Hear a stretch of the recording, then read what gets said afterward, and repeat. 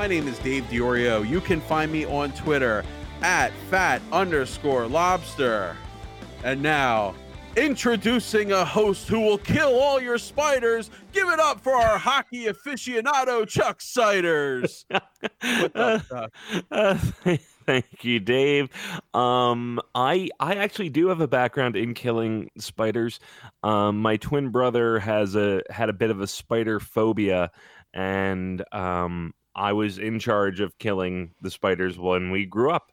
So if you like that tidbit and more, you can follow me at Chuck Siders. You can follow this show at Potadelphia. And now for a host who will fit in your backpack, give it up for the little guy named Gene Zelak. What's up, Gene? Oh, wow, that's great. I feel like I'm some sort of collectible or something. Perhaps there's a Chase variant of me that you can go out and try and find. I don't know. But that's true. So you can find me or my Chase variant at Producer Gene on Twitter. I'm sorry, I was just so inspired by Common's NBA introductions. I had to bring it into the show. And when you say you can fit in a backpack, I was very much thinking of like Yoda and Luke Skywalker, but I don't know whose back like Gene is on. Okay. Is there anyone you would like to guide in the way of the Force or Philadelphia sports, Gene? No, I wouldn't. I wouldn't want to get that. I would like to see you in like Joel Embiid's backpack. Oh, well, that would be interesting. We have kind of the same hair. So the NBA All-Star game was tonight, and there's lots of interesting things to talk about around this game. None of it really involves basketball. Gene, you watched the pregame stuff. What did you think of Shaka Khan's rendition of the Star Spangled Banner? Well, I have to start with I always love when they start with the Canadian national anthem, and I immediately turn to whoever else is in the room is like, who is this? Why do we do the Canadian national anthem at the All-Star? Do we normally do that? Well, we do have Toronto in the league, and they're currently I champion. get that, but I don't. I mean, do we usually do like at all the All-Star games, like MLB All-Star game? Are they doing the Canadian national anthem? They definitely do it in the NHL one. They definitely do it during that one. Yeah, I was going to say no, but then I kind of remembered a on-field controversy where some Canadian band sang the old lyrics to the Canadian national anthem. Wait, there's old lyrics? Oh, there is. I only know, "Oh, Canada, our home and native land, we stand on guard for thee." Like that. I don't know what order those things come in, but that's all I know. We get something maple syrup. Well, it's "Oh, Canada, our home and native land. True patriot love is all of our command," as opposed to "in all thy sons' command," which they changed it. And like the Canadian version of Trump people got very upset that they did the PC change to make it everyone as opposed to all of our sons. What would be the equivalent in the American national anthem? Like the Rockets' Red Glare, the non-offensive exploding fireworks bursting in air? I think the change in the American national anthem would be to make it singable. Like, which apparently Shaka Khan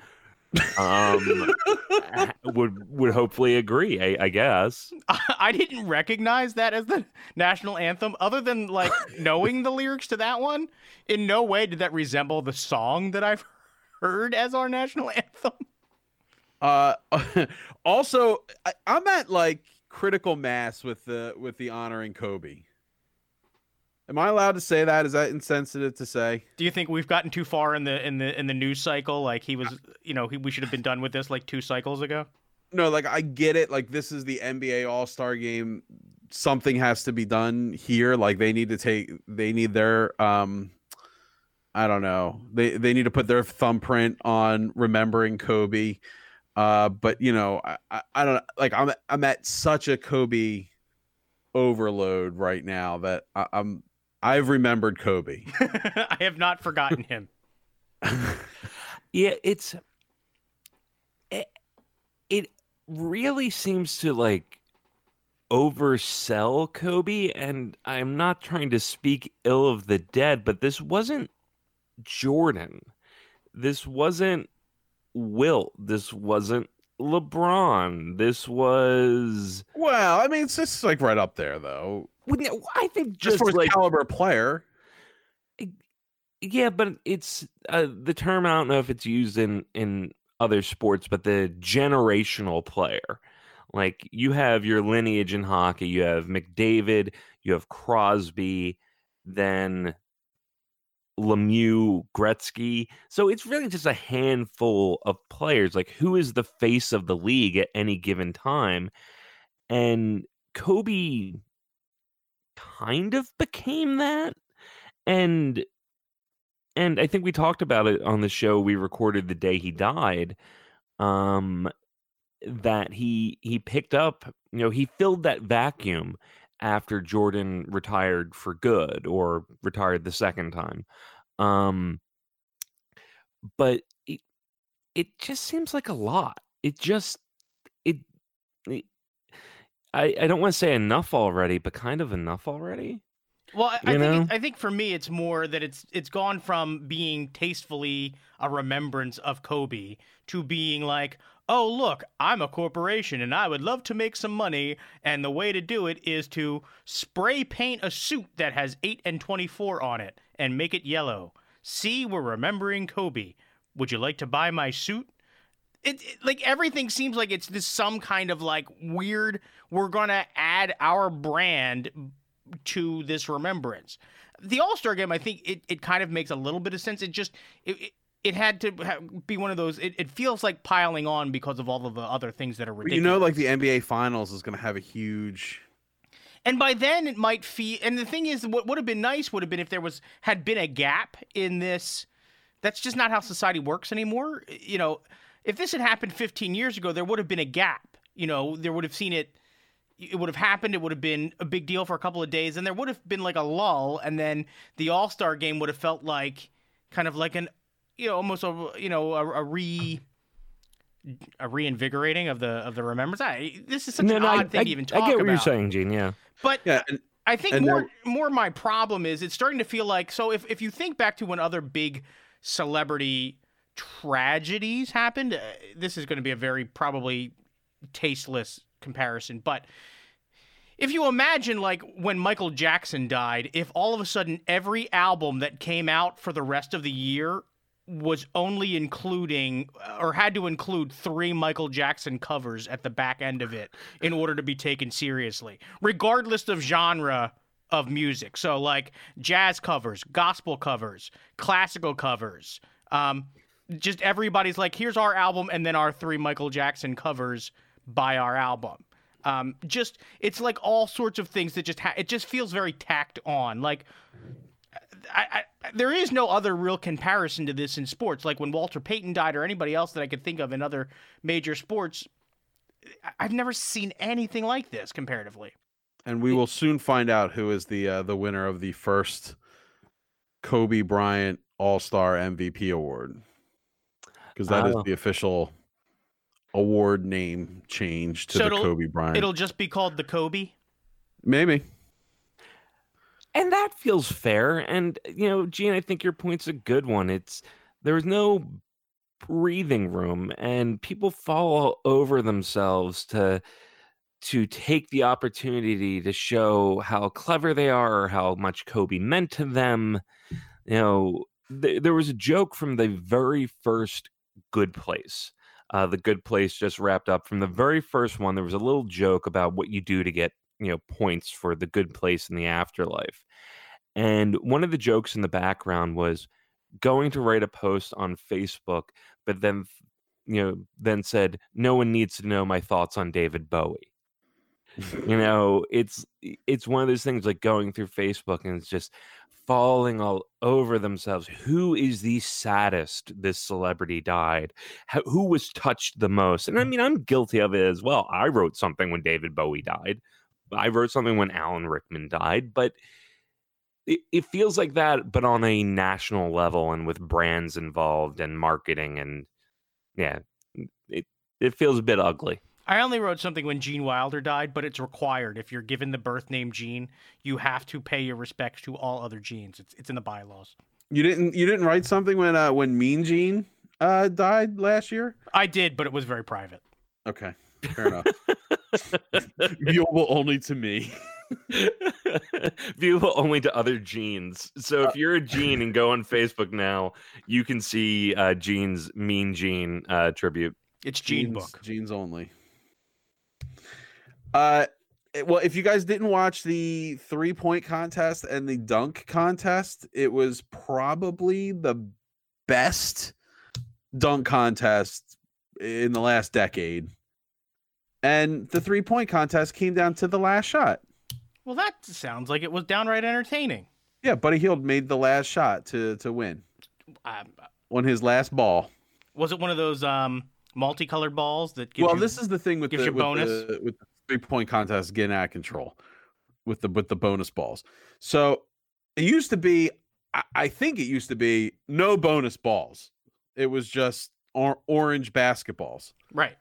And then there was a bonus ball at the back of each rack. Yeah, it was like every 7th or every 5th, whatever. Every 5th ball, so the last ball of each rack was a like a red, white, and blue bonus ball. It was like the old ABA ball. Sure, yeah, and that now they have a bonus rack, so you can pick which location you would like your bonus rack, and it's all bonus balls. Well, every ball is worth 2 points. That seems in ridiculous. That rack. Yeah, that seems absurd. Now we have the Mountain Dew balls. That sounds like a condition. Like, oh, did you hear? Did you hear what happened, Chuck? Like, he's got the Mountain Dew balls. Like, you drink a 12-pack of those, man. I'm trying to determine if they shrink up or get too big. So the Mountain Dew balls are there's 2 MDBs, and they are 30 feet out, and I think they're worth 4 points. So now there's all these bonus points. You could conceivably get up to a pretty enough to qualify for the second round by only shooting in, say, all your bonus balls. Whereas someone who made, I don't know, it's getting a little out of hand with the craziness. So that's that. But the dunk contest was really cool. There is some controversy around it. Okay. Were there actual people that I've heard of in the dunk contest? I guess is my first question. Were there any actual NBA All-Star level players, or were they all just basically rookies or second-year players that are trying to make a name for themselves? No, I mean, it came down to Aaron Gordon and Derek Jones Jr.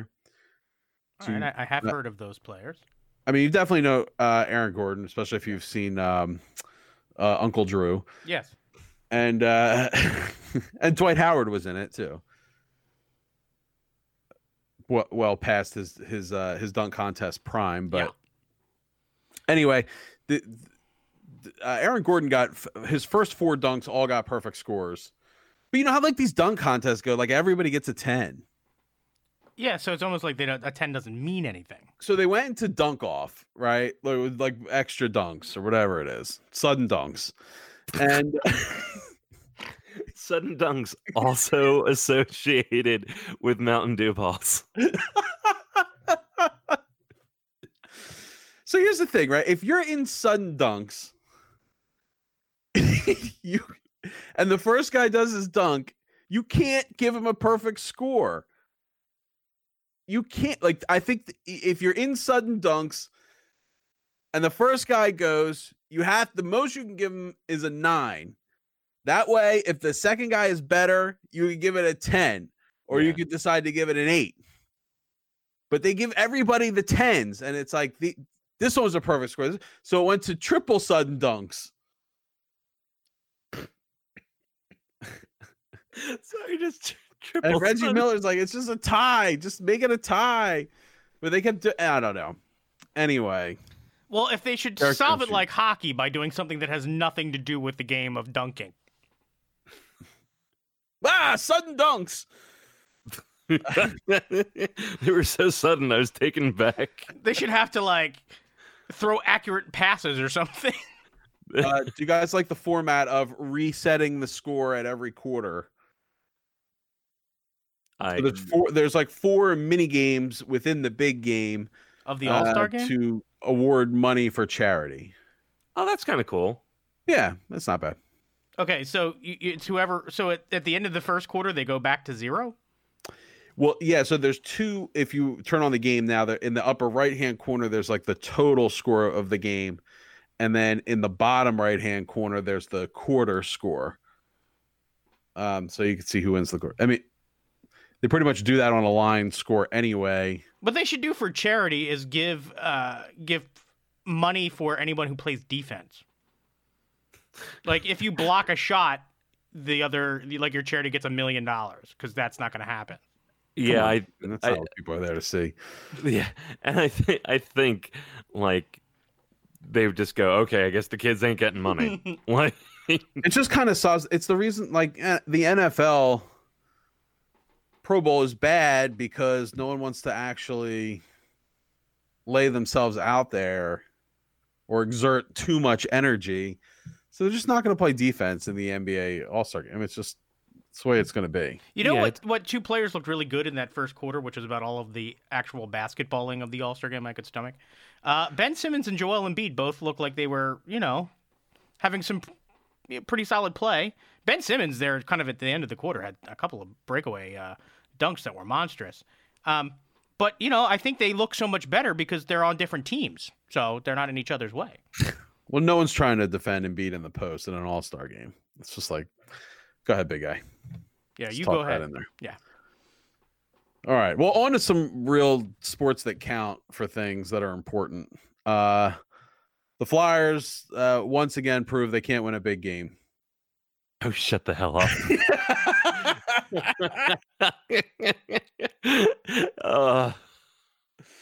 I'm sorry I had to needle you a little bit there. Yeah, and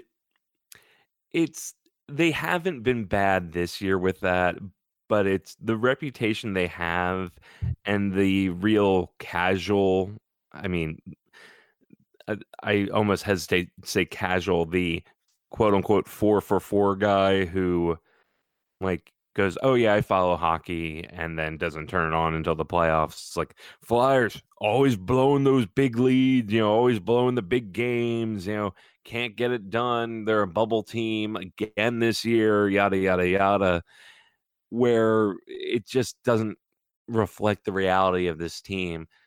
Now, they've come out with some slow starts, which you got to cut that shit out. That first period of that Tampa game,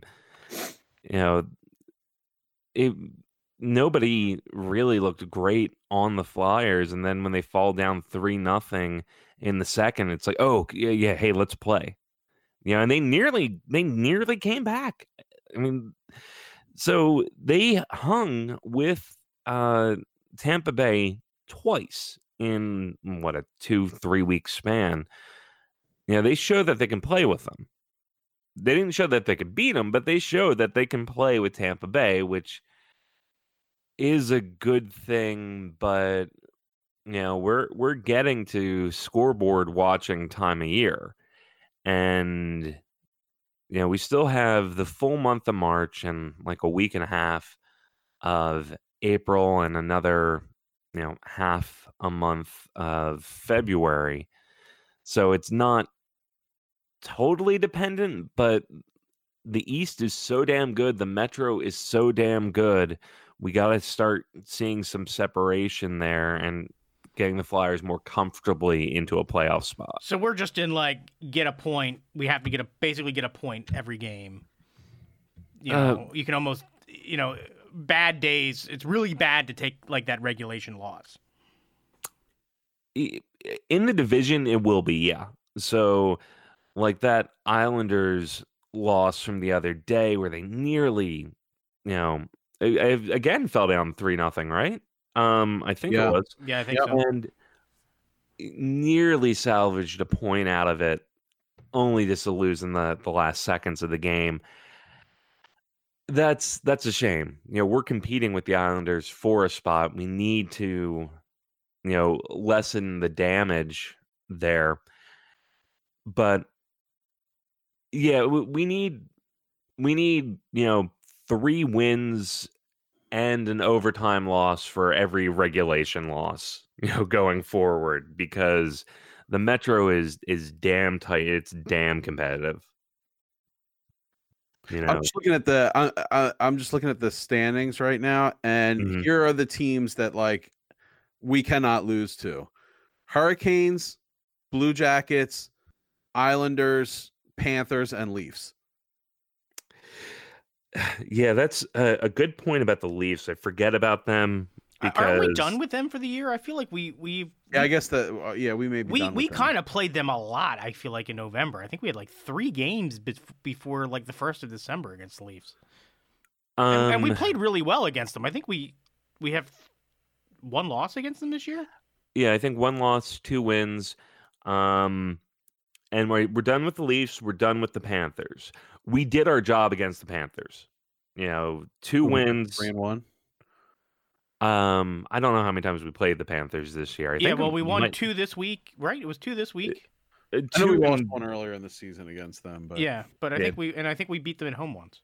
Earlier. And any crap against the Red Wings, Senators, Devils, like that. Yeah. That 1 loss to that Devils team was unacceptable. Like, you could see it coming a mile away, but you have to beat up on the bad teams here. And this week we have 2 games against Columbus, an injured Columbus team. We have they're missing Seth Jones and somebody else, Cam Atkinson, and we have to strike. We have to beat them. And freaking Columbus, I'm still bitter about it. They turned up another freaking goalie. They lose Bob, and this Elvis dude comes in and is playing out of his mind right now. But we have to beat them, and they have to be, at least one has to be a regulation win.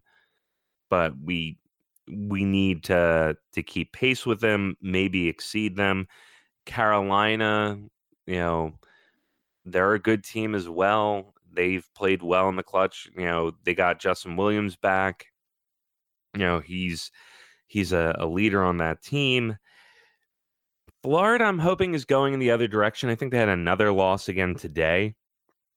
So I'm hoping Florida can drop off a bit. So I'm looking at the teams like Florida, Columbus, and even the Islanders. And they, to me, what's standing out about those teams is their goal differential are really low. The Panthers are only a +3. Mm-hmm. Columbus is a +5, and the Islanders are a +9. And, we're behind those teams in the standings. Now we're ahead of Carolina, who's a +26. So I'm worried about Carolina. Maybe they're getting a bit unlucky. That's probably fair. I think their goaltending has not been as reliable as it was last year, but Carolina's a good team, and so maybe they are getting a bit unlucky, like you point out, Dave. Now we're a +16, which is a pretty decent differential, but Carolina is one I'd worry about, and we don't match up particularly well against them, and we have a game coming up against them. I mean, we have games coming up against most of the division. Mm-hmm. So those Carolina games are going to be huge. And, we're ahead of them in the standings, but they have a game in hand. So we're really getting down to the nitty-gritty of all this matters. There's no do-overs. There's no moral victories when we're playing the division. We really have to win. Yeah, this home against the Blue Jackets, huge. We really need. I mean, it'd be nice to get 4, but really, but 3 would be helpful. Yeah, yeah. 3 means they end up with 2, so that's right. We net you gain 1, right? So 1's not nothing, but 2 regulation wins. Jesus, man, just think about that. The difference, we win one game, we essentially tie the other one, losing either 3-on-3 and shootout, and that's takes a 4-point swing for the Flyers and makes it a 1-point swing. Right. Jesus, that's a tall order, man. Yeah. But it's something they have to do. After Columbus, we have Winnipeg at home. Winnipeg's a good team. Sharks have been surging, but they're still beatable. Carlson's done for the year, and You're then getting those teams at home now, which yes, like that's the benefit of going on, the West Coast swings early in the year, is you now get these games at home where you've been dominant. yep, and the Flyers really have been dominant at home. Their home record's insane, and had some good showings on the road as well. Yeah, so the next 3 weeks, we got a couple against the Rangers, who we are better than, but have a lot of talent. One at home, Carolina, on the 5th of March. This is a lot of talking and a lot of, I don't want to say complaining, but a lot of worry and consternation about this Flyers team. But it's a hell of a lot of fun, too, to be this invested in the Flyers right now, to be this invested in scoreboard watching. The Flyers are a good team. I made that sort of joke earlier of, oh, they're a bubble team. They're a bubble team. They're 10th in the league. We are 5th in our division and 10th overall in the friggin' league. That's not a bubble team. It's just a team that's facing a really tough division right now. Yeah, it's just an unfortunate draw. So, I mean, on to our big story of the week. So why does local media hate the Flyers?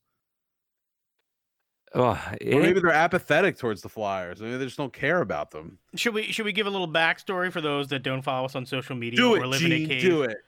Why the hell aren't you following us on social media? Yeah, well, and when you don't follow us on social media, you miss gold like WIP. Was it their morning show or was it the midday show? I think it was the midday show. Midday. Put up a poll of which Philadelphia team, I may be paraphrasing, is most likely to win a championship, I believe. I think it was has the brightest future. Has the brightest future. I think you're absolutely right. And see, there's 4 major sports teams in Philadelphia, but the poll only posted the Phillies, the Eagles, and the Sixers, leaving the Flyers out. Problem for 2 reasons. Why aren't you including them in your poll? It doesn't take that much longer to add a 4th line. 2, the Flyers are the correct answer. And 3, and maybe the most important point, it was almost predictable to have the WIP come out snubbing hockey.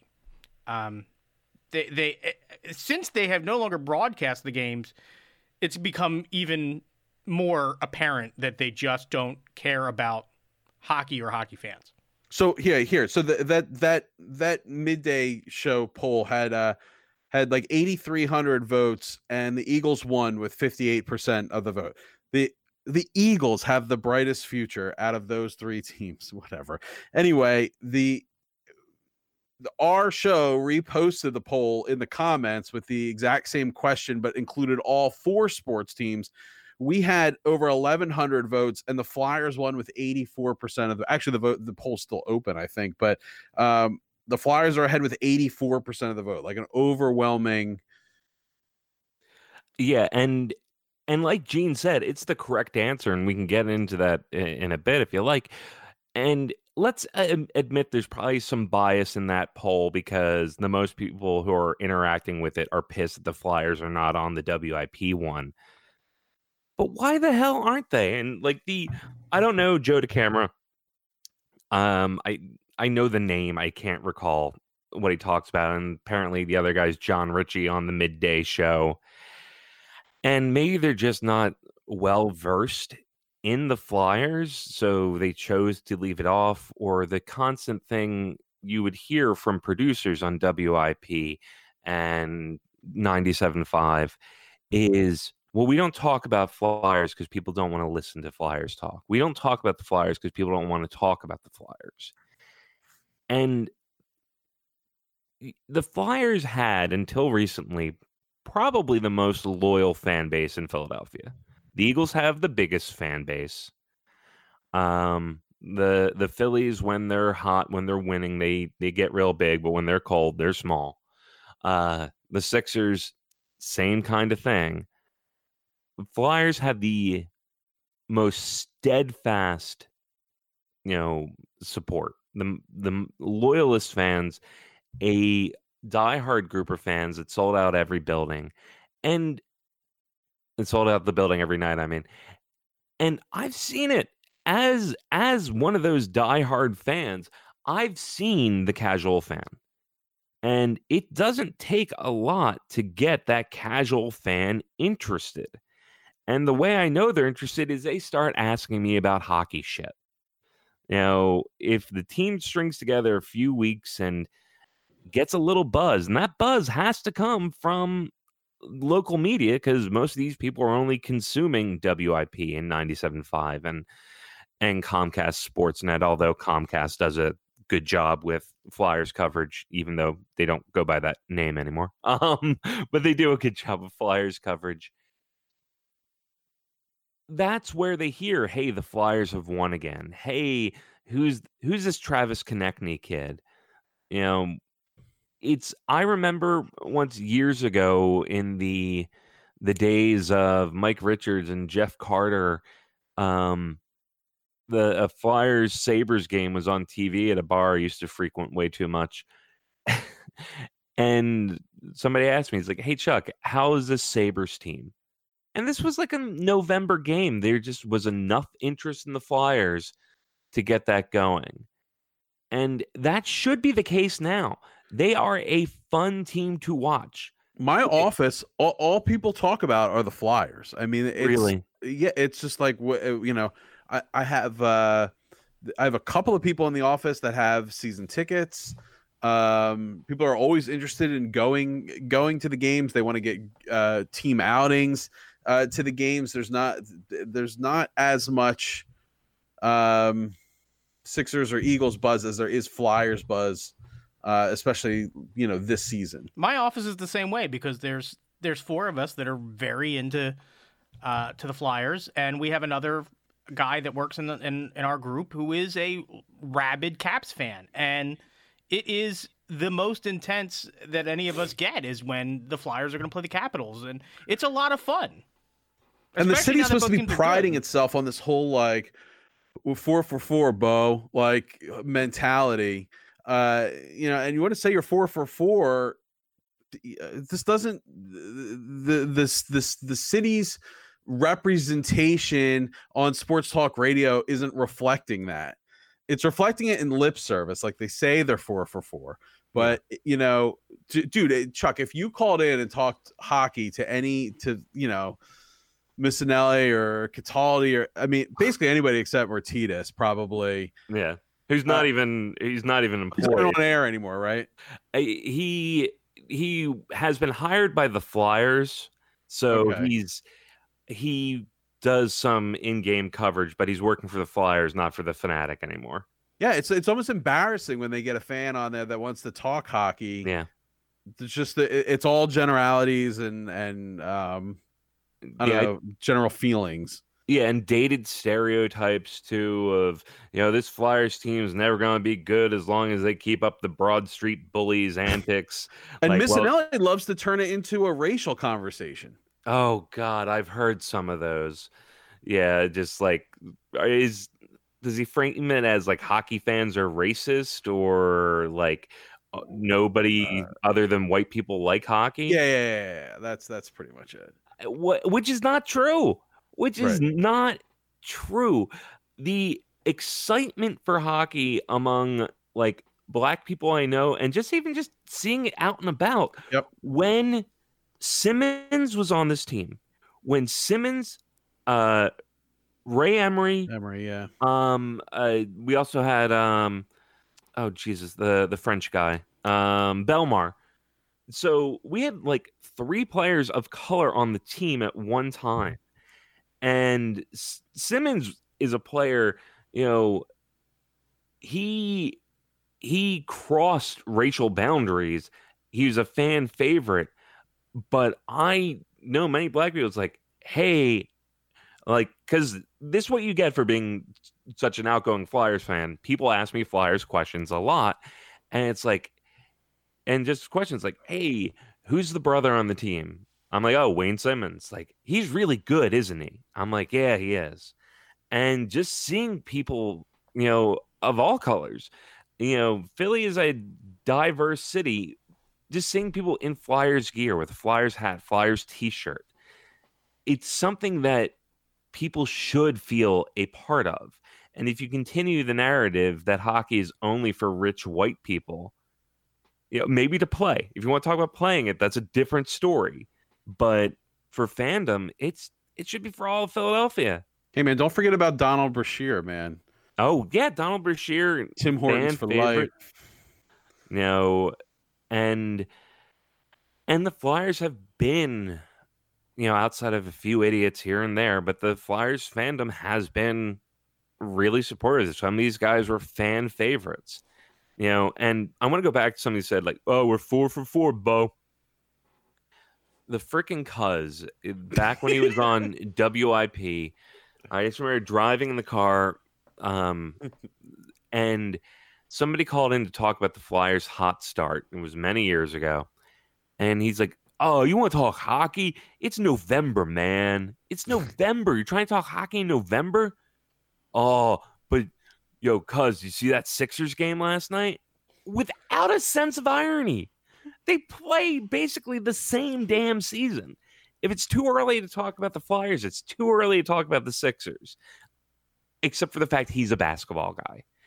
Admit your damn biases.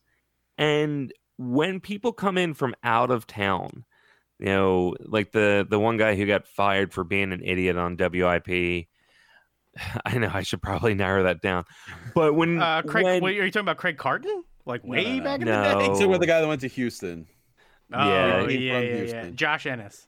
Yeah. He didn't know shit about hockey.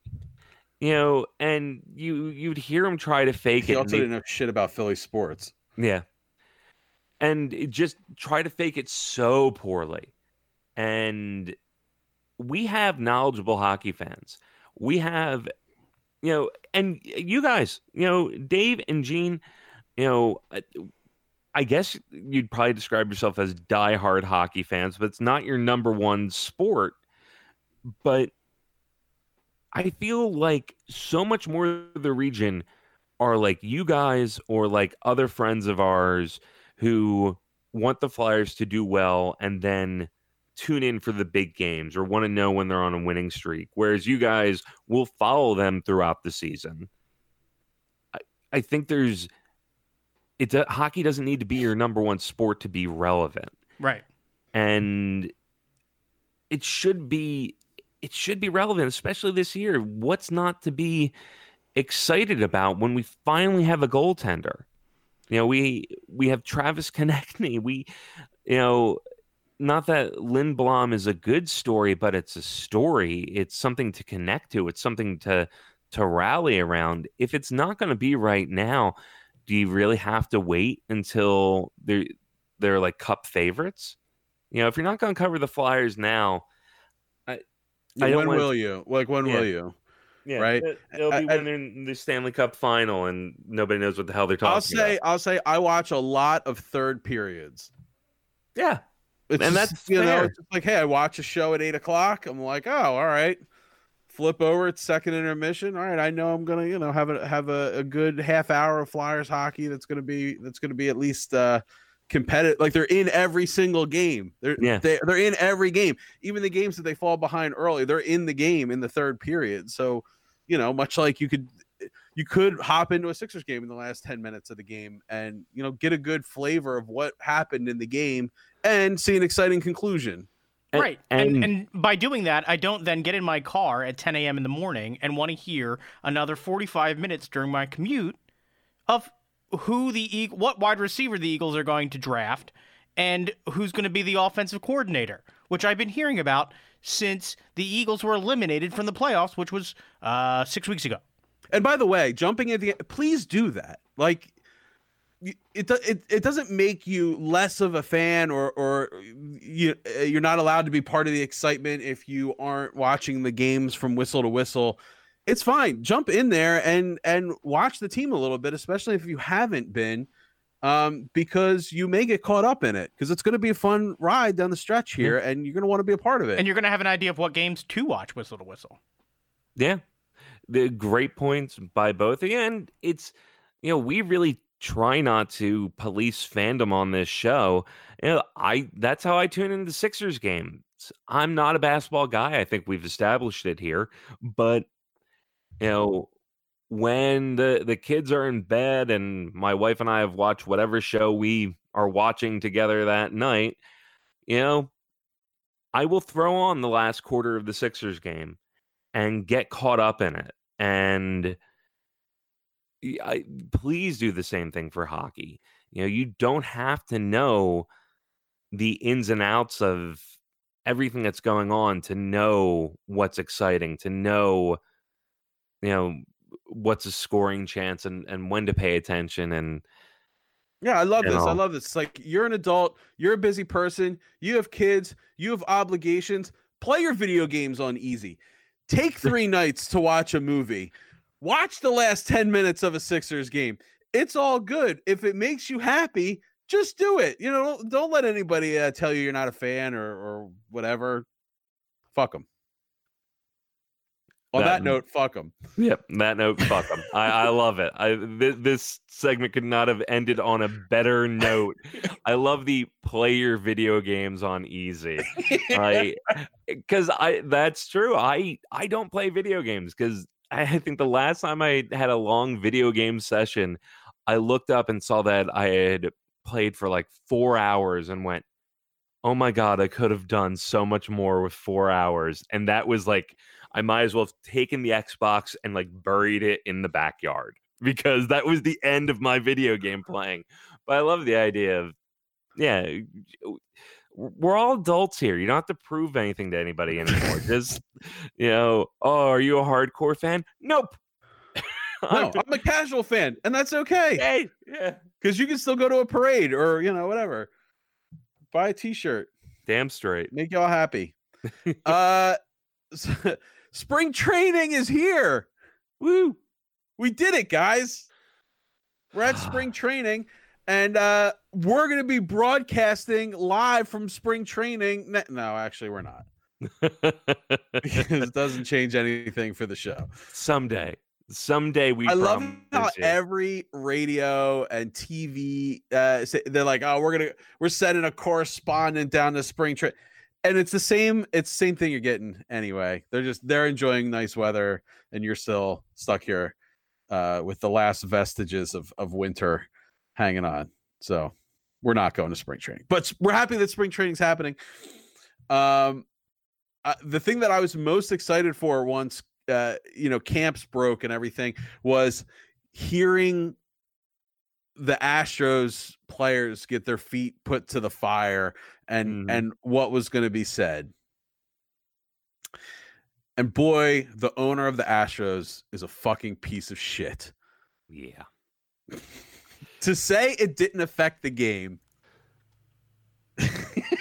refused to apologize, and then dictates that we're moving on from here. Is it just me, or after that statement came out, did you just imagine that there are just bullpens throughout the league where bullpen pitchers just started taking baseballs off the wall and writing the name of the Astros lineup just on different baseballs? Kind of like you ever see those clips of like in World War II when for publicity they used to show the bombers and they'd have a guy writing like the names of German cities on the sides of their bombs. I just feel like these pitchers are just they're just warming up to.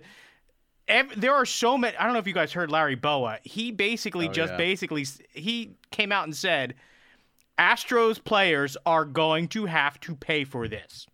Well, he was actually disappointed that it was known across the league, and it wasn't addressed kind of like the quote unquote old school way in the season. But Gene, to your point, I keep picturing that scene from, I know we're going to talk about movies later, but I keep picturing the scene from Major League where Ricky Vaughn is in spring training and they're kind of evaluating him, and there's the sort of the cardboard cutout of a batter and just to show that he has no control, he like takes the batter's head off with a fastball, but instead of doing it accidentally, the pitchers in spring training are doing it on purpose. Maybe it's an Altuve cutout, so they like cut it off at the knees to make it an appropriate height. Oh, I'm hoping JT Realmuto has like gotten some Astros bobbleheads or something, and are putting them in his mitt so that the starting pitchers can just like destroy them with fastballs this week. Hell of a dancer, but what was she doing? What was he doing with her panties on his head? Anyway, so I just couldn't believe the owner who was like, yeah, it didn't really affect the outcome of the game in the World Series, and then the reporter immediately says, well, wait, hold on, did you just say it didn't affect the outcome of the game? And he goes, well, I didn't say that. You literally just said it, and then said, well, we're moving on here, as if you get to decide Right. when the general population is done with this scandal. Yeah, I mean, my other favorite quote was, I think it was Vlad Guerrero Jr. Maybe it was another like up and coming player, and he's like, man, if I knew it was coming, I'd hit 500. Like you are not going to convince me that this had no benefit to already good players. If you give guys that already have the kind of talent that the Astros lineup have, the added benefit of knowing even when not to swing, you're not going to convince me that doesn't improve their chances to win exponentially. Yeah, why else do it? Why else do it? Why cheat to go, yeah, we cheated. We potentially damaged our legacy, and there was no real point to it. It was mostly fun. Like, no. Someone in your organization believed it gave them an advantage. You can't say, oh, it didn't affect the outcome. Well, then why'd you do it? It's saying it didn't affect the outcome is like saying, well, yeah, it's attempted murder, but they're still alive. You attempted to cheat. It doesn't matter if you think you didn't do it well enough. Ugh. And it is just going to be lost to history. Unless the fans demand it and we keep it in the public eye. But it's right now, MLB and the Astros seem to be, oh no, we're moving on. I don't know, man. Baseball holds a grudge. They're still players banned from 1919, so baseball's pretty good at remembering these sorts of things. Barry Bonds is still not in the Hall of Fame. Baseball is still, it's not completely unable to police its own record, I guess, to a certain degree. It fails in other ways completely. It absolutely does. But sometimes in this case, they manage to keep, what they deem to be the necessary, the true evils out. Yeah, well, Rob Manfred spoke today and more or less said, yeah, we're not going to do anything about it. Yeah, so I'm actually looking at an article now from the Daily News, New York Daily News, that has the 7 most hilarious claims made in that press conference. And here they are in order. 1, this didn't impact the game. 2, I didn't say it didn't impact the game. 3, any variation of the report said or the commissioner said. 4, I'm not clear on all of those details. Again, I didn't do the investigation. 5, it won't happen again on my watch. 6, I don't think I should be held accountable. And 7, we won the World Series. We'll leave it at that. Oh my God, I hate this team so much. Yeah, my blood is boiling just listening to it. It's the cocky answer of someone who doesn't have to face consequences. And he's right. They are not facing consequences, and they're not rescinding the title. I think I mentioned it when it happened, or when we talked about it in depth on the show. I want there to be an asterisk wing of the Baseball Hall of Fame. Just, controversy and baseball have been together for 100 years. Put in the Black Sox, put in Pete Rose, put in all the steroid users, and then put in whoever's going from this Astros team and have it be the Hall. The interesting thing the about Hall that of notoriety. is the Hall of Asterisks gets the hit king and the home run king and the season single home run king. So it's not a bad place to be. I think you've got to put it in a really shitty location. Boca Raton. Cleveland already has the Rock and Roll. Say, Boca Raton. I don't know. What's a crappy place in Florida? I don't know. Why is it in Florida? Yeah, I don't know. It's Newark. Newark or Newark? Because I don't want it in Delaware.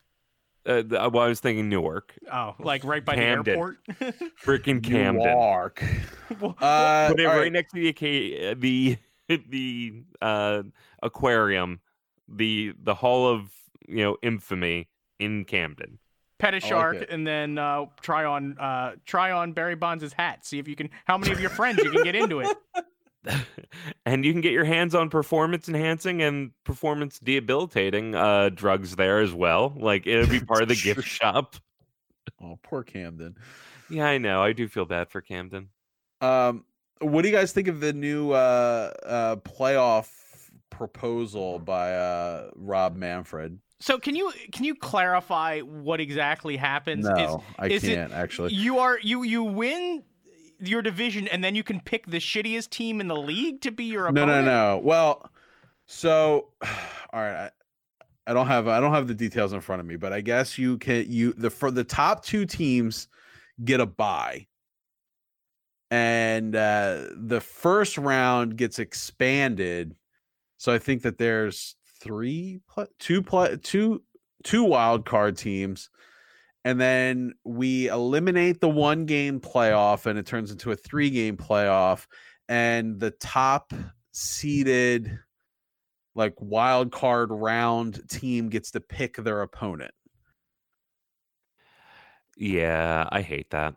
I hate all of it. I hate all of it. Why expand the playoffs again? If you want more teams to make the playoffs and make it more exciting, then make the damn season shorter. You play 162 games for a reason in baseball. Not just to give you something to do all summer long, but that's an excellent part of it. But the regular season's supposed to mean something. And expanding the playoffs just waters down the regular season. And the picking your opponent thing, I think it was in a Swedish hockey league and then the Southern Professional Hockey League tried it. And apparently everyone hates it because it's a no-win situation. Because let's say you pick a team that you feel you match up better against, and then you lose to that team. Well, now you pick the opponent that you lost to, and it's just going to be pick the lowest ranked team. They'll just pick the one that they would have matched up with anyway, as to not insult right, somebody exactly. or That's what you would whatever. do, or you would set up some sort of very transparent lottery to determine which team you're going to play to make it like random. Yeah. I would rather they be able to pick pick the Marlins. Like, we are going to pull from obscurity this shitty team. We're going to bring them in the playoff. Yeah, Marlins, I'm calling you out. Because now I'm invested. Well, if you're the Phillies, you wouldn't be picking no damn Marlins. I'll tell you that much. But now I'm invested. And I want it to be like a 9-game series at that point because I really want them to have a shot to win. Going old school. I would love that. It's like, the playoff race comes down to this. Taking the last wild card spot is the Philadelphia Phillies. And dead last in the league, you make the playoffs too because the Braves want to play you. I honestly think that then you would see so many, then you could tank for playoff position. We called up all of our single A players so that we could keep losing through September, so the Yankees would want to play us. Well, that's almost like my strike shortened NHL season idea. What year was that, Chuck? Like 2013? That was 2013. No, really? Yeah. 2013? 2013 was the strike shortened season, the most recent one. Yeah. Yeah. I wanted to get just no regular season, one giant Stanley Cup playoff. Every team is in, the entire season is playoffs. Oh, I remember that now that you say it, and that would have been tremendous fun just for that, lockout shortened season. Like, however you would make it work, bracketing or number of games or whatever it would be, just sounds like a hoot. Yeah. Well, if we're going to do that, like have baseball be, the first 2 months is for seeding, and then, a 1 month playoff essentially, or like a round robin tournament. Oh, that's what you do. You do the first 2 months for like seeding, then they get it split up like the World Cup, and 1 month of round robin play in your division. Then like the top 2 teams go on to the playoffs. And now we're in, I said 2 months, so April, May, June. We're in July, and there's a crop of teams not playing. Maybe they're playing for next year's standings or whatever the case may be. Oh, yes. And I sorry, I had a conversation with someone, and I wanted to bring it up because of the XFL. Okay. And sure, fuck it. Let's jump and talk about that for a second. Go Battlehawks. The XFL has been super fun, but what if they collaborated with the NFL and we did a relegation system to the XFL? I would love it. I'd love it. And the XFL champion gets to move up to the NFL. Why couldn't this happen? Besides money. No, I think it should happen because of money. Can you imagine the ratings for that? I mean, NFL fans would have a super huge interest in what happens in the XFL. Yeah. So I could see how it'd be beneficial to the XFL. And they'd get like a legacy team every year or two in their system. Congratulations. And it would be a true, and it would be a last true in the XFL. It'd be a true minor league feeding ground at that point too. And we probably could have like weeded out the Buffalo Bills at this point. At some point, they would have been so long in the XFL that they would have like folded up 10. Or the Browns would be like XFL legends. Yeah. Maybe they would actually win there. Johnny Football might actually have won a couple of MVPs in the XFL. He seems like exactly what that league needs. Is he on a roster? I don't think so. I don't think so. The other thing they should do is they should give one of the XFL teams a Money in the Bank style briefcase where during your bye week you could get called out by an XFL team where then you have to play them. And if they win, they play the rest of your schedule. That's insane, and I can't in good faith endorse it, but my lord, would that be exciting? Yeah, like if suddenly Dallas Cowboys got beat by some like strange team from Frankfurt or something, and yeah. You're bringing in NFL Europe? That just came to mind. I was actually thinking like Frankfurt, Philly, but so this would also be a good time to tell our listeners that Podadelphia is throwing its support behind the St. Louis Battlehawks. And I mean, we did not arrive at this decision lightly. There were a lot of candidates that levied for our support, and it was literally a 3-text conversation. Well, but that's still more interest than I had in the former XFL, honestly. All right, so the reasons, Gene, you want to outline the reasons why we chose the St. Louis I only Battlehawks? remember like 2 of them. All right, well, I'll fill in whatever we missed. Okay, one was because they're a bird. And the Eagles are a bird. Yeah, Battlehawk was the closest logo or team name to an eagle that we could find. I think it has silver in the uniform, too, and the Eagles have silver. They played Dallas week 1, so it was easy to root against Dallas because, obviously, we're not going to root for Dallas. And they won, which was great. And they won, and they were a 9-point. They were already underdogs to Dallas, which is another thing I love. And they won outright, and they were 9-point dogs. Yeah. They were in St. Louis, who got like screwed out of an NFL franchise, which is another thing that's more than once, right? Yeah, more than once. So that's a fun thing to kind of back. Was there any other reasons? No, that was it actually. Okay, well, I mean, those are all good reasons as far as I'm concerned. Yeah, so they're 1-1. Yeah, well, second in the division behind DC. So whatever.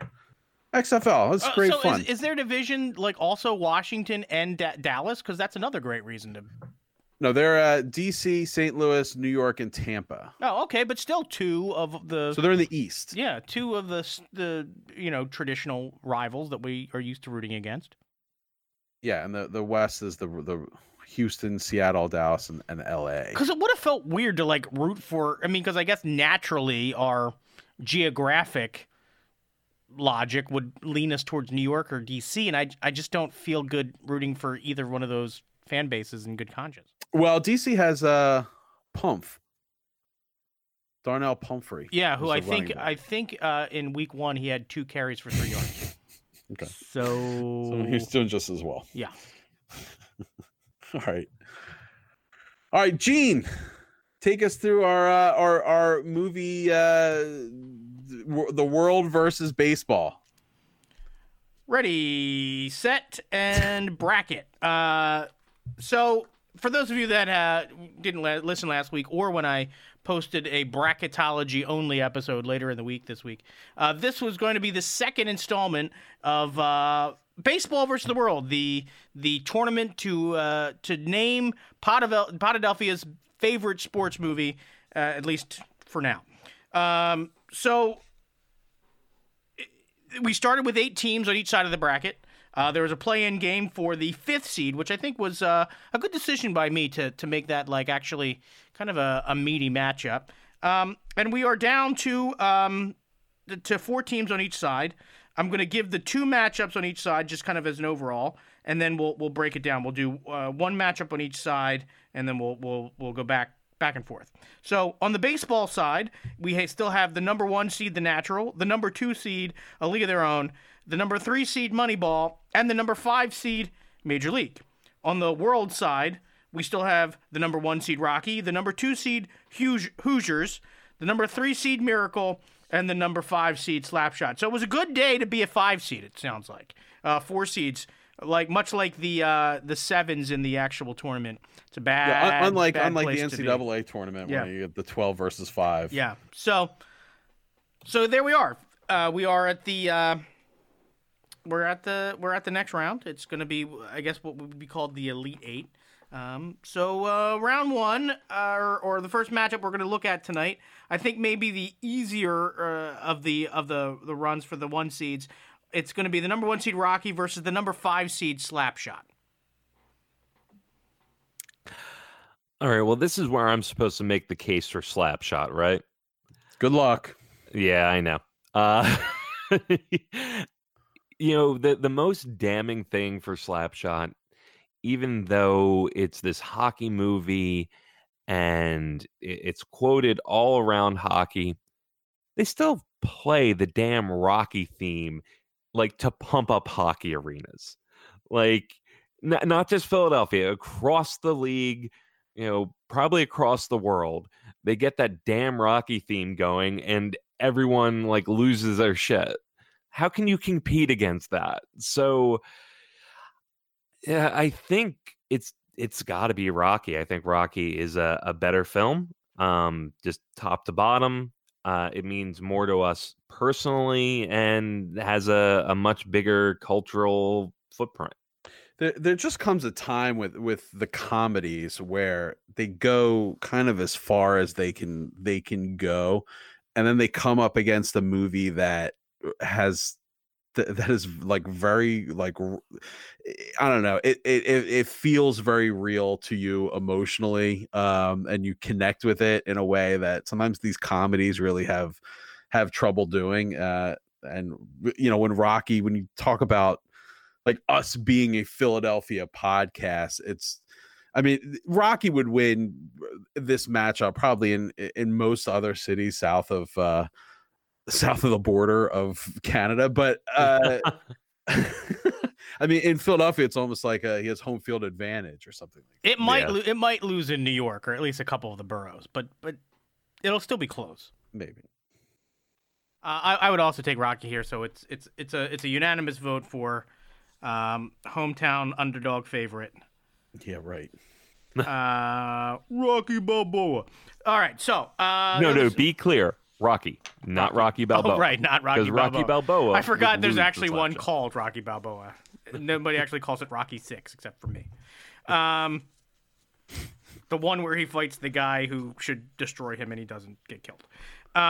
So the other side of the bracket, I'm actually not going to go with the 1-seed matchup here to start it. I'm going to go with A League of Their Own versus Moneyball. I think this is just a more interesting matchup, honestly.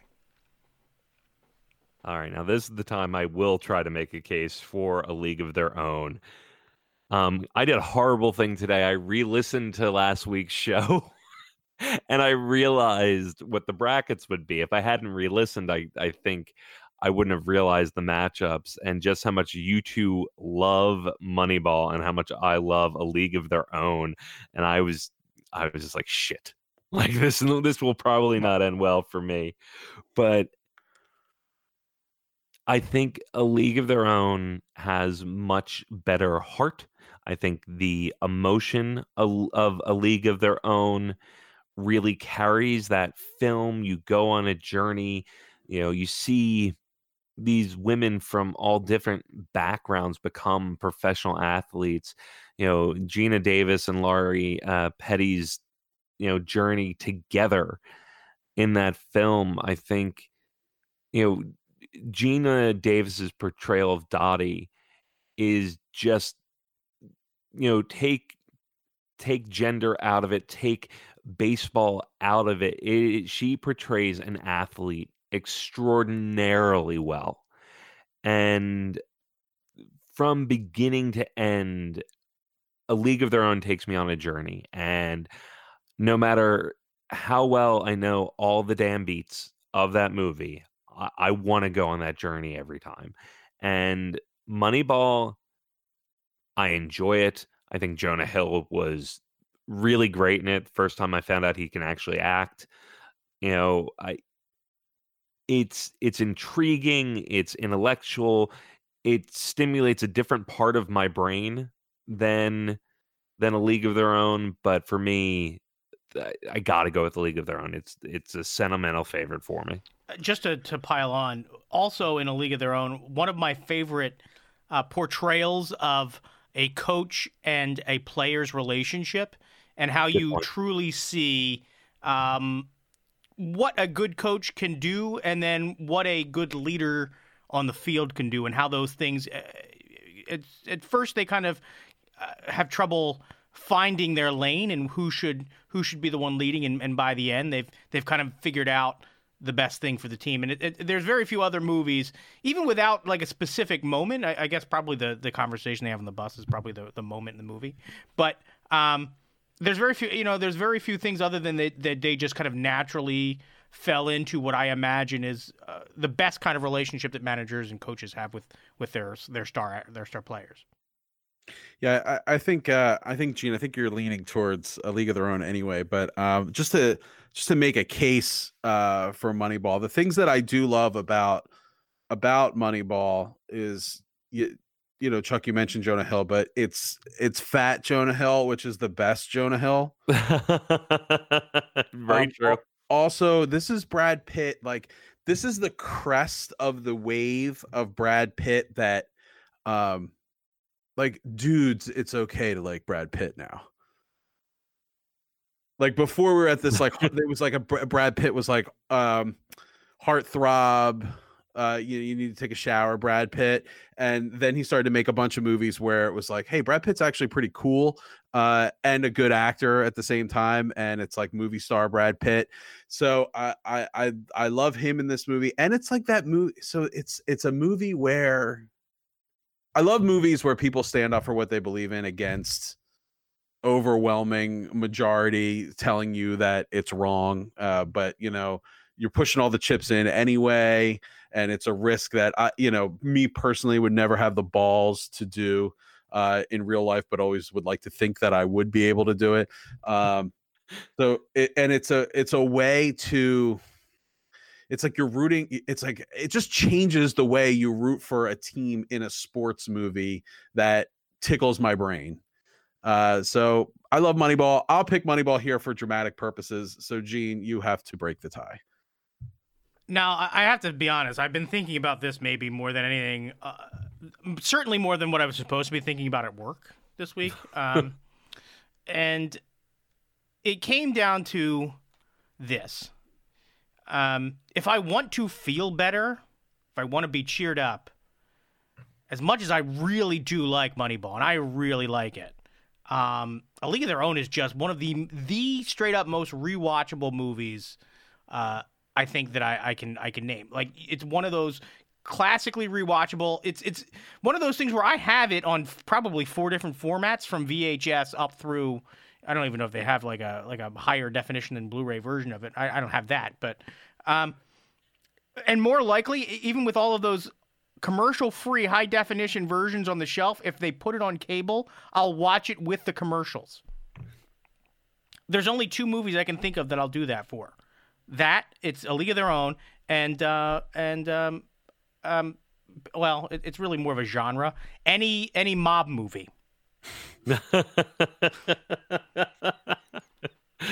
So it's only 2 movies, but one movie is like it's an entire 200. genre. Oh, real quick. Moneyball. I forgot to mention Aaron fucking Sorkin. Yeah, it is Sorkin dialogue. Laying that there on the table too. It is Sorkin dialogue. But yeah, and really the only thing that was my knock against A League of Their Own is that song that Madonna does at the end is one of the most annoying pop songs of the 90s. It's just grating on my soul. Although she's actually really good in the movie, and so is Rosie O'Donnell. So as much as it pains me for Moneyball, I'm going to elevate A League of Their Own to the next round. Well, I thought that was going to go the other direction after listening to last week's show, so that's a pleasant surprise for me. And yeah, that Madonna song at the end is so out of place. Also the old lady fashion when they flash forward to the present. Yeah. Like, ooh, the 90s was not a good time to be an old lady. No, it was not. Okay, so we're going to slide back over to the world bracket. I kind of smell upset here in this bracket. The 2-seed Hoosiers versus the 3-seed Miracle. I hate Hoosiers. I don't really care for it that much either. It's such a slog to get through, and the basketball scenes are bad. I don't know. I just don't like it. And I feel like I liked Gene Hackman a lot more like 15 years ago. There's nothing that made me turn against Gene Hackman, but it's just like, it used to be, oh, Gene Hackman, good actor. Right? That's a plus for the film. Now I'm like, Gene Hackman. I don't know why. I really don't. What the hell did Hoosiers beat last week? It beat Varsity Blues. Varsity Blues, and I voted for Varsity Blues. That was more of a heart pick than anything. I really kind of regret, and very honestly, I kind of regret that the other basketball movie I put in instead of it being Hoosiers. I feel like Teen Wolf might have had a better shot. I mean, it definitely has better basketball scenes. I mean, you could have put in A White Man Can't Jump. You could have put in like He Got Game. You could have put in White Men Can't Jump for Eddie, me. or whatever. The Ref, I believe, or is Eddie the one with Whoopi? Yeah, I saw that in the theater. The ref doesn't have anything to do with it's not. It's not the Ref. It's Forget Paris, where Billy Crystal plays a referee. It's not called the Ref. It's all it should have been. I'm trying to remember. Dennis Leary's. Both movies I saw on first dates, and both those relationships ended at first dates. You could have put in Like Mike. Could have put in Space Jam. I felt like Space Jam would have been unfair. There's anything that's got cartoons in it, automatically Chuck's going to vote for. All right, that's a good point. All right, anyway, Hoosiers versus what? Miracle? Hoosiers versus Miracle. Miracle. Yeah, didn't I say last week it's the most important sporting event in the history of the world? Yes. Certainly in the history of the United States. I was thinking about that, and I still think I think that's accurate. Yeah, and it wasn't even for the championship of anything. It was a semifinal game. I mean, what else would you put up there as the single greatest sporting event in the history of the world? There's probably a World Cup. There's probably somebody faced off against Brazil and won it. But Germany once beat them like 9-0. Wait, hold on. Is it your contention that the greatest sporting event in the history of the world could possibly not contain the United States in it in some capacity? Sorry. Let me try that again. It was any Super Bowl won by Dallas. I mean, the only other one I was thinking of would be like, maybe Jackie Robinson's first game. But the fact that you have to describe it as Jackie Robinson's first game, it means it loses. It automatically loses to the U.S. thing because we know exactly what that was.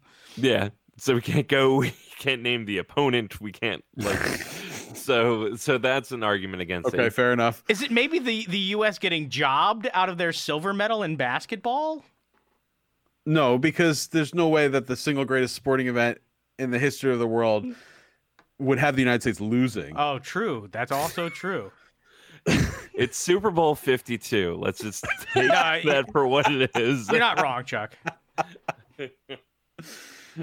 That's definitely in the top 20. Yeah. We did beat Tom Brady. Miracle's great. Miracle's moving on. Yeah. It's really good. So the world bracket preview for next week is going to be Rocky versus Miracle. All right, I got to watch both of those movies this week. I think I'll do the same. Listeners, do yourself a favor. I think both of them are streaming on something. I know for a fact that Miracle is streaming on Disney Plus. Disney Plus. Yeah. So Disney Plus, if you'd like to sponsor next week's matchup, let me know. And Rocky, you own. So Rocky, you own.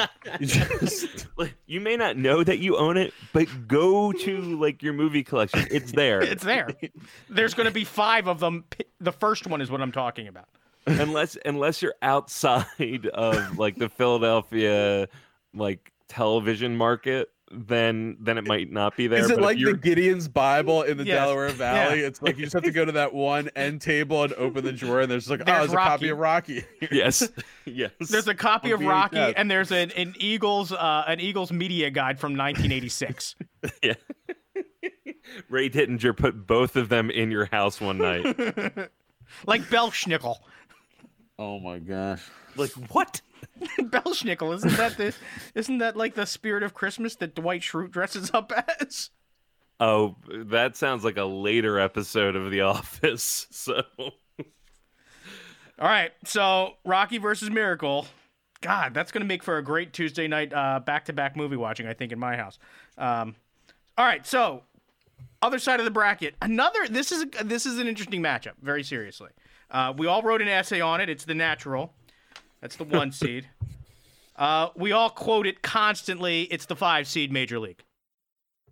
All right, so this is basically for the greatest baseball movie, according to Podadelphia. So it's a huge responsibility there. what are we forgetting? A League of Their Own.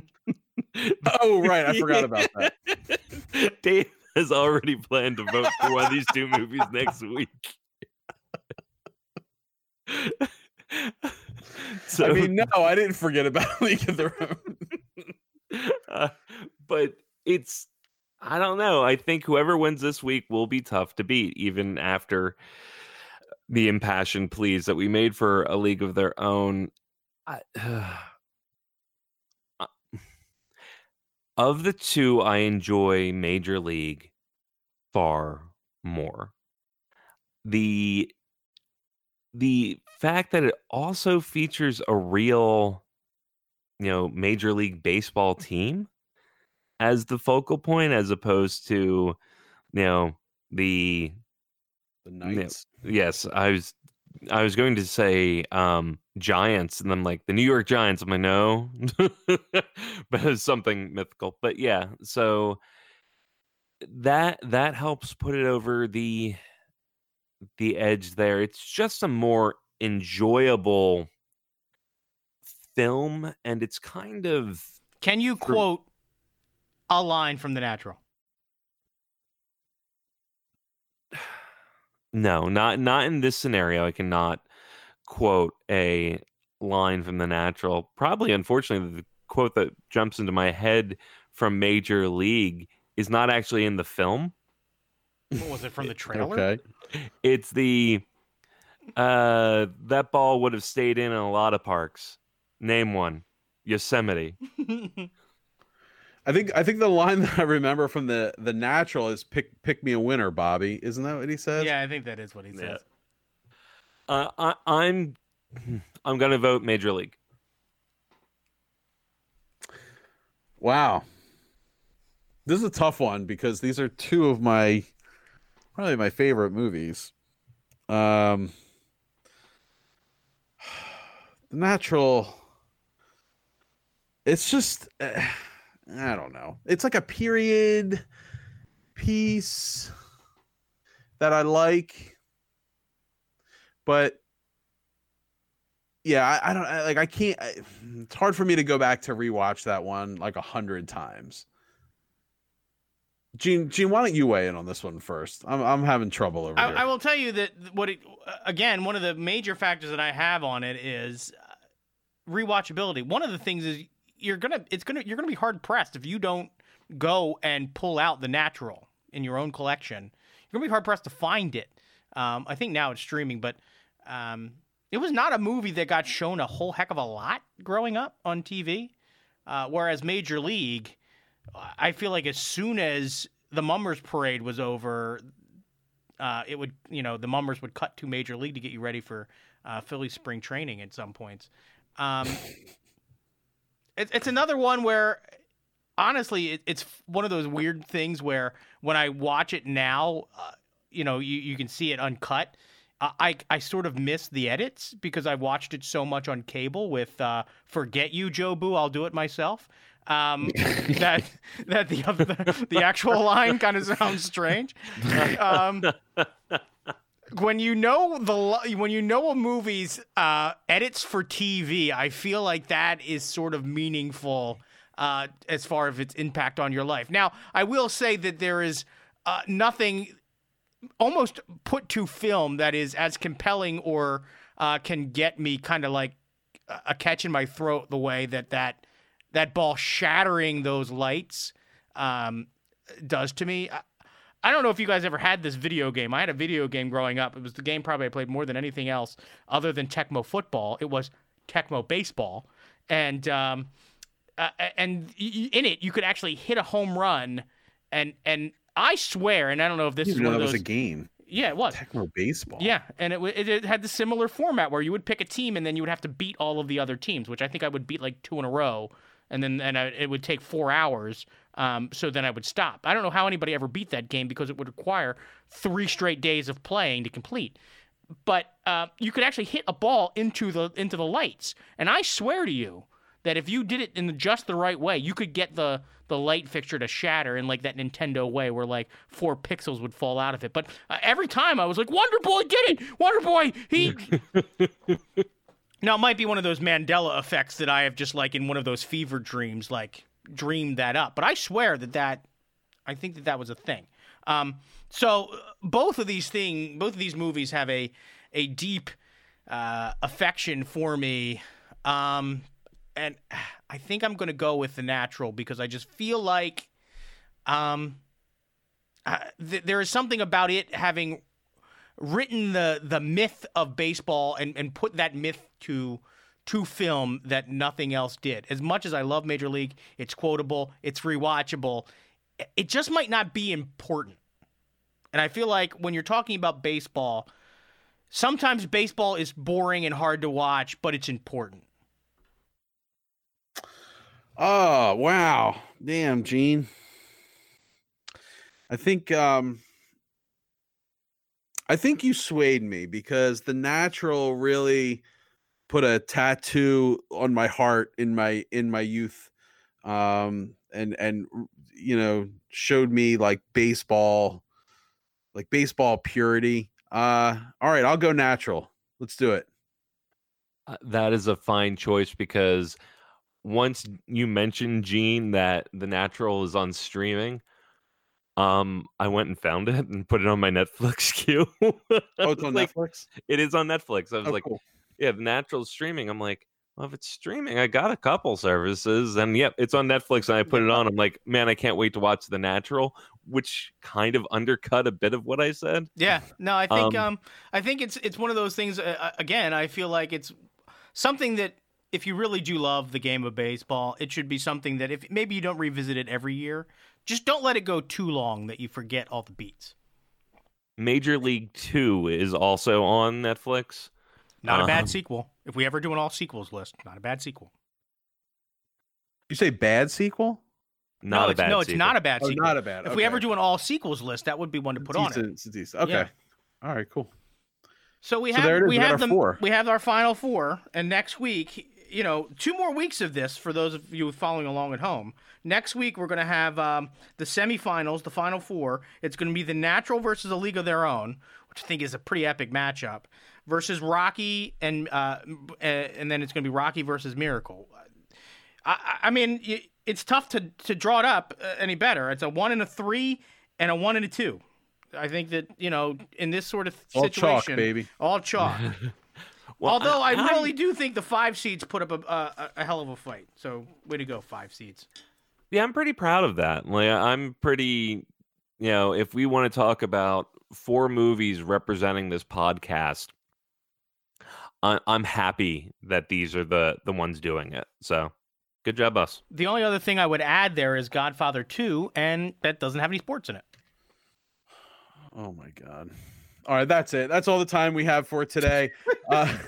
If you haven't done so already, please remember to rate, review, and subscribe to the show on iTunes or wherever you get your podcasts. Also, be sure to check us out on social media, Facebook, Twitter, and Instagram. You can find us just by searching Podadelphia. If you have any more time in your podcast listening day, be sure to check out the Whip Around, our sister show, with new shows every Wednesday, giving you all the week's weird news. And until then, have a great day at work, everybody, unless your work observes President's Day, in which case you're off today. So have a great day. Hey, guys, what's your favorite president? Washington. Well, that's a good one. I'm going to say Lincoln. I'm going to say Roosevelt, the first one. I was considering Roosevelt, the second one. Yeah. But I tried to pick a non-controversial. Go Rough Riders. Do you know at one point the CFL had 2 teams named Rough Riders? That's kind of bizarre. Oh, that's pretty cool. One of them is now the Alouettes? No, it was the Saskatchewan Rough Riders, and they're still there. And I want to say I'm really testing you here now. I want to say it was the Ottawa Rough Riders as well, but there were 2 teams with the nickname Rough Riders in Canadian football. And Teddy Roosevelt was never president of Canada that I know of. Not that I know of either. All right. Well, we'll be rough riding our way to your ear holes next Monday. So have a great day at work, everybody. We're out of here.